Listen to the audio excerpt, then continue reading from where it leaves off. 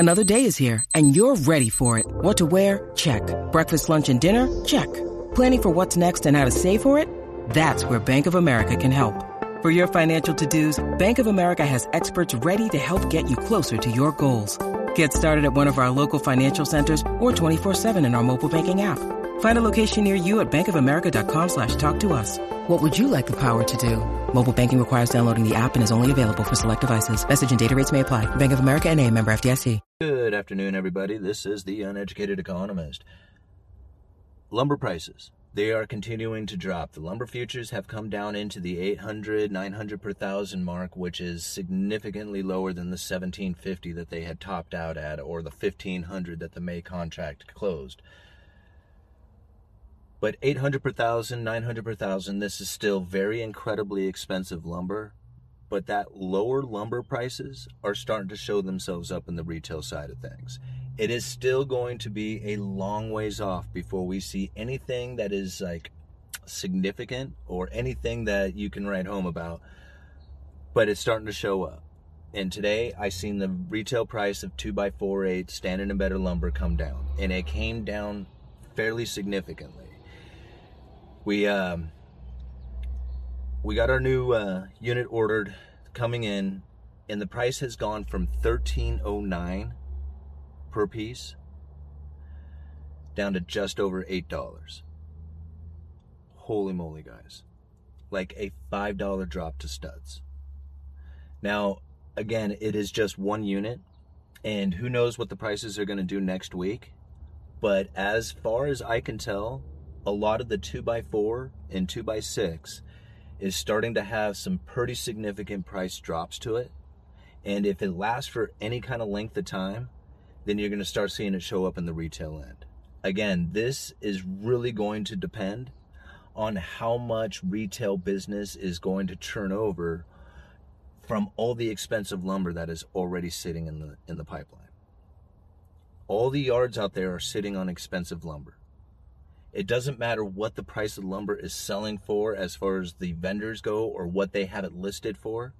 If you have a yard that is full of expensive lumber, it's going to be very difficult to move that or to try and sell it for a cheaper price and to continue to be able to profit. So it's going to come into a very tricky situation if this continues. It's going to make it easier for builders and sales and everybody else out there, because everything you bid is going to be bid on the higher prices as lower prices come in. So already, like, you know, the price on the way up, it was very difficult. A lot of people were failing.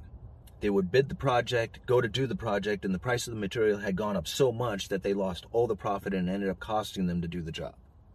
Now it's going to work on the opposite end. They're going to bid the project out. By the time they buy the materials, they're going to be a lot less than what they had thought they were going to be, and they're going to make a lot more money on it. And now this is going to work in a pretty decent way if there is enough turnover.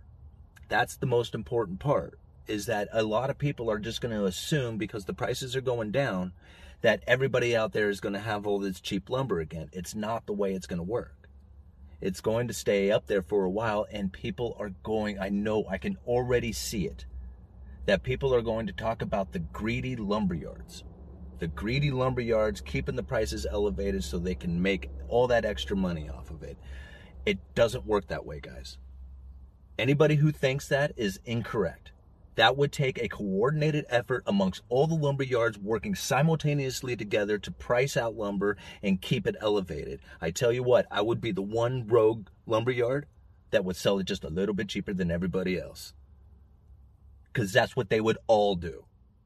They would all sell it just slightly cheaper than everybody else until it gets to the point that they are no longer profitable. Lumber, believe it or not, is not a very profitable item to sell. It's very low margin. It's hard to move around. Everybody's constantly trying to get the best price on it. That's not where the money is made. I mean, believe it or not, guys, that's not really where the money is made. It's made in all the other stuff that goes to put lumber together. All the other items. So, I mean, don't get me wrong, lumberyards make money off of selling lumber, or else they wouldn't do it, but it's not the big ticket item. It's the bottom line number. It's the biggest part of the bill, but really the profit is not made in the lumber. I mean, it's some, but not where you really want to make it. It's all in everything else that goes to put the house together. So anybody who thinks that lumberyards are being greedy is incorrect. That you can't be a greedy lumberyard. It doesn't work that way unless you happen to be isolated, like away from anybody else. Like you're so far away from the other lumberyards that you would have to travel, and that travel expense you can now add on to your lumber prices. Because whatever you sell your lumber for, they would have to make that up in fuel charges or whatever it is to take the discount by going to another yard. That's the only way that a lumberyard could gouge a customer if they were to. But if you have other lumberyards around, that's competition, and everybody's out there buying from wholesalers and everybody else. So if you can get a better price on it and sell it just a few pennies cheaper than the guys down the road, then guess what? You're going to sell more than the other guys. So there's no way that there's going to be like greed or manipulation as far as keeping the prices elevated as the future prices are dropping. It just doesn't work like that.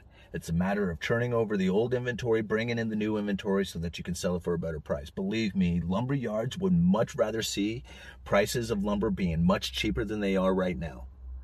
Because if they sold more of them, they would sell more nails, screws, glue, and everything else. High lumber prices are not helping lumber yards at all. It's not doing them any favors.